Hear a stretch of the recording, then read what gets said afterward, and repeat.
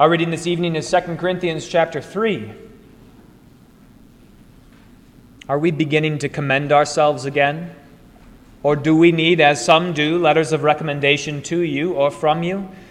You yourselves are our letter of recommendation, written on our hearts, to be known and read by all. And you show that you are a letter from Christ, delivered by us, written not with ink, but with the Spirit of the living God, not on tablets of stone, but on tablets of human hearts. Such is the confidence that we have through Christ toward God. Not that we are sufficient in ourselves to claim anything as coming from us, but our sufficiency is from God, who has made us sufficient to be ministers of a new covenant, not of the letter, but of the Spirit. For the letter kills, but the Spirit gives life.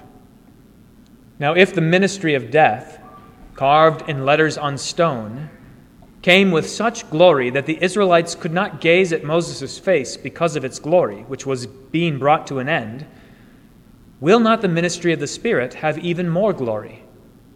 For if there was glory in the ministry of condemnation, the ministry of righteousness must far exceed it in glory. Indeed, in this case, what once had glory has come to have no glory at all, because of the glory that surpasses it.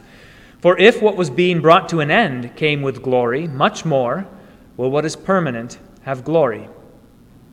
Since we have such a hope, we are very bold, not like Moses, who would put a veil over his face, so that the Israelites might not gaze at the outcome of what was being brought to an end.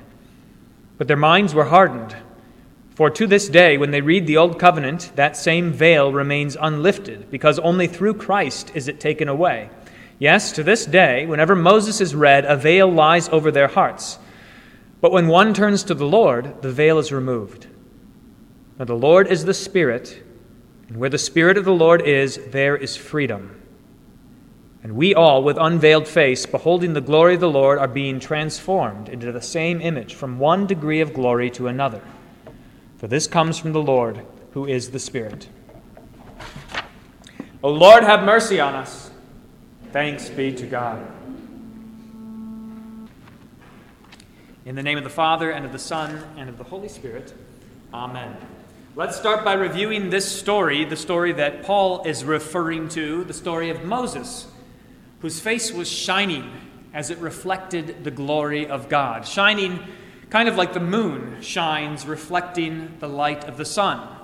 But unlike the moon, the glory reflecting off of Moses' face was so bright, was so glorious, even that reflection of it, it was too much for the people of Israel to behold. All of this happened in the giving of the Ten Commandments. Not the first time, but the second time. The first time when God gave Moses the Ten Commandments, he was on the mountain for too long as far as the Israelites were concerned. And so they convinced Aaron to build them that golden calf. And they began to bow down and worship that golden calf, saying, "Here is the God who brought us out of Egypt." We don't know what happened to Moses up on that mountain. And when Moses came down, he brought with him the 2 tablets. And when he saw the golden calf, he destroyed them. That was the response, an appropriate response to that idolatry. Even then, as God was making his covenant with his people, the people were abandoning him just like that. And God was ready to be done at that moment with the people of Israel.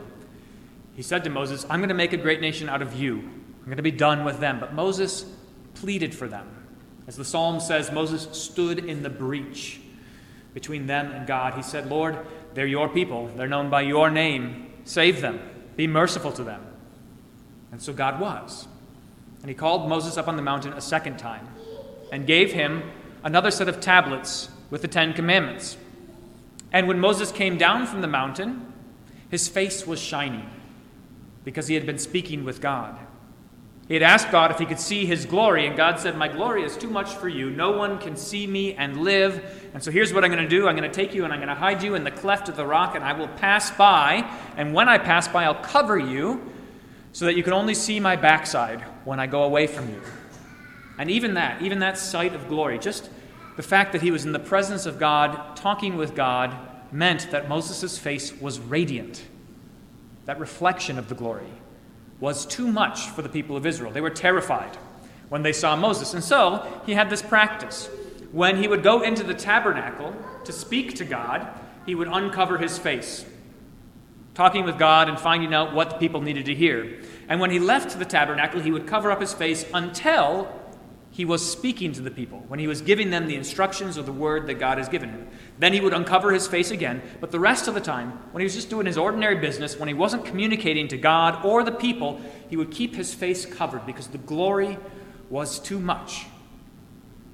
Now, St. Paul tells us that was a glorious thing that belonged to this ministry of death, which is a strange way to talk about Moses' job, a minister of death. But Moses knew it. He knew what he was up to. He knew that he wasn't the final answer to the problem that the Israelites were facing. In fact, he says to the Israelites in Deuteronomy, he says, "The Lord your God will raise up for you a prophet like me from among you, from among your brothers. It is to him that you shall listen. Just as you desired on the day of the Lord your God at Horeb, on the day of the assembly when you said, 'Let me not hear again the voice of the Lord my God, or see this great fire anymore, lest I die.'" Moses knew that what was changing, what was going to come later, would be a prophet like him, but better. A prophet who was no longer a go-between, an intermediary between the people and God. A prophet who would no longer have to veil his face or cover himself up, the Son of God himself. Not simply a reflection of God's glory, but God's glory incarnate. Moses knew that was coming. And he knew that what he was imparting to the people of Israel was a ministry of death. That's what the law ends up being. St. Paul tells us that if the law could have given us life, then all you'd have to do is obey it and it would all be okay, but none of us can. And so, the law does not bring life. In fact, it brings condemnation, a ministry of condemnation. What do those 10 commandments do to you? What does the word that Moses speaks do to you? It puts to death your sinful flesh. The law requires perfection, and it cannot make you perfect. It requires that you be like God, and you cannot manage it on your own. And so the law, as St. Paul says, the law imprisons all of us under sin. It makes us all sinners. And that is a ministry of death.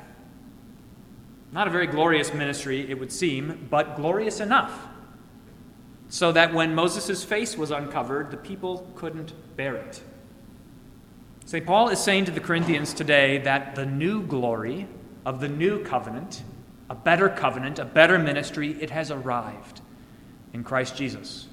What the law could never do, Christ has come to do for you. What the law would have killed you for, Christ bore for you on the cross. He suffered for your sins. He took them all away so that not only are you free from the condemnation of God, but now you can actually withstand the glory of God. You can stand in his presence. This is an amazing thing, something completely unexpected. St. Paul says, look, if that ministry of death was glorious, how much more glorious is this ministry of life, this ministry of the Spirit? Even more glorious. It's not like the moon reflecting the light of the sun, but it's the sun itself. How glorious is that? And yet, Paul says, for us, this is not something that needs to be covered. I don't wear a veil over my face like Moses did, Paul says. Moses covered himself because the people were weak, and Moses was accommodating their weakness. But now something new has come, a new covenant. Listen to how Jeremiah describes this new covenant. He says, there's a day coming when I will make a new covenant with the house of Israel and the house of Judah, not like that old covenant that I made with their fathers, that ministry of death, that ministry of condemnation, my covenant that they broke, though I was their husband, declares the Lord. For this is the covenant that I will make with the house of Israel after those days, declares the Lord. I will put my law within them, no longer something outside of them condemning them, something outside of them killing them, but something within them. I will put my law within them, and I will write it on their hearts, not to put them to death, but in order to help them live. And I will be their God, and they shall be my people. And no one will need to ask his neighbor anymore or teach his brother, saying, know the Lord, for they will all know me, from the least of them to the greatest. For I will forgive their iniquity, and I will remember their sin no more. This new covenant, this revelation of the glory of God, it is far greater than that old covenant, surpassing it in its glory. It's like when the sun rises and the moon fades away. You don't need the moon anymore because now you have the sun You have the sun in all its brightness, and everything is day. That is what has happened with Jesus. This new covenant has come, and the glory is here, and we get to behold it face to face. Now, Paul tells this story in 2 Corinthians, and it raises a question. I've been thinking about this all week long. Why? Why review these facts? Why go back and recall what happened with Moses? Why talk about the veiled face? Why talk about the commandments and the glory? Why talk about any of that? Listen again to what he says. Since we have such a hope, that is, a hope of this new covenant, and a hope of a ministry of life and freedom and something permanent, since we have such a hope, we are very bold. Paul says that he's doing something strange with the Corinthians. He's speaking to them frankly, clearly. He's candid. He's not hiding anything. He's not, remember, peddling anything. He's not selling them wares. He hasn't asked anything of them. He's simply proclaiming the gospel. His heart, as he will say, is wide open to them. Since we have such a hope, we are very bold. We're speaking plainly. Bolder than Moses even. Moses, who spoke very boldly to the people, but who had to cover his face, were even bolder than Moses. Paul's explaining why he is so open to the Corinthians.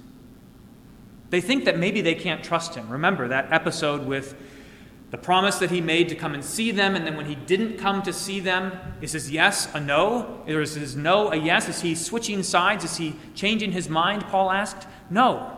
Instead, I'm doing what is best for you because I have a ministry to carry out for you. My heart is wide open. I'm not hiding anything.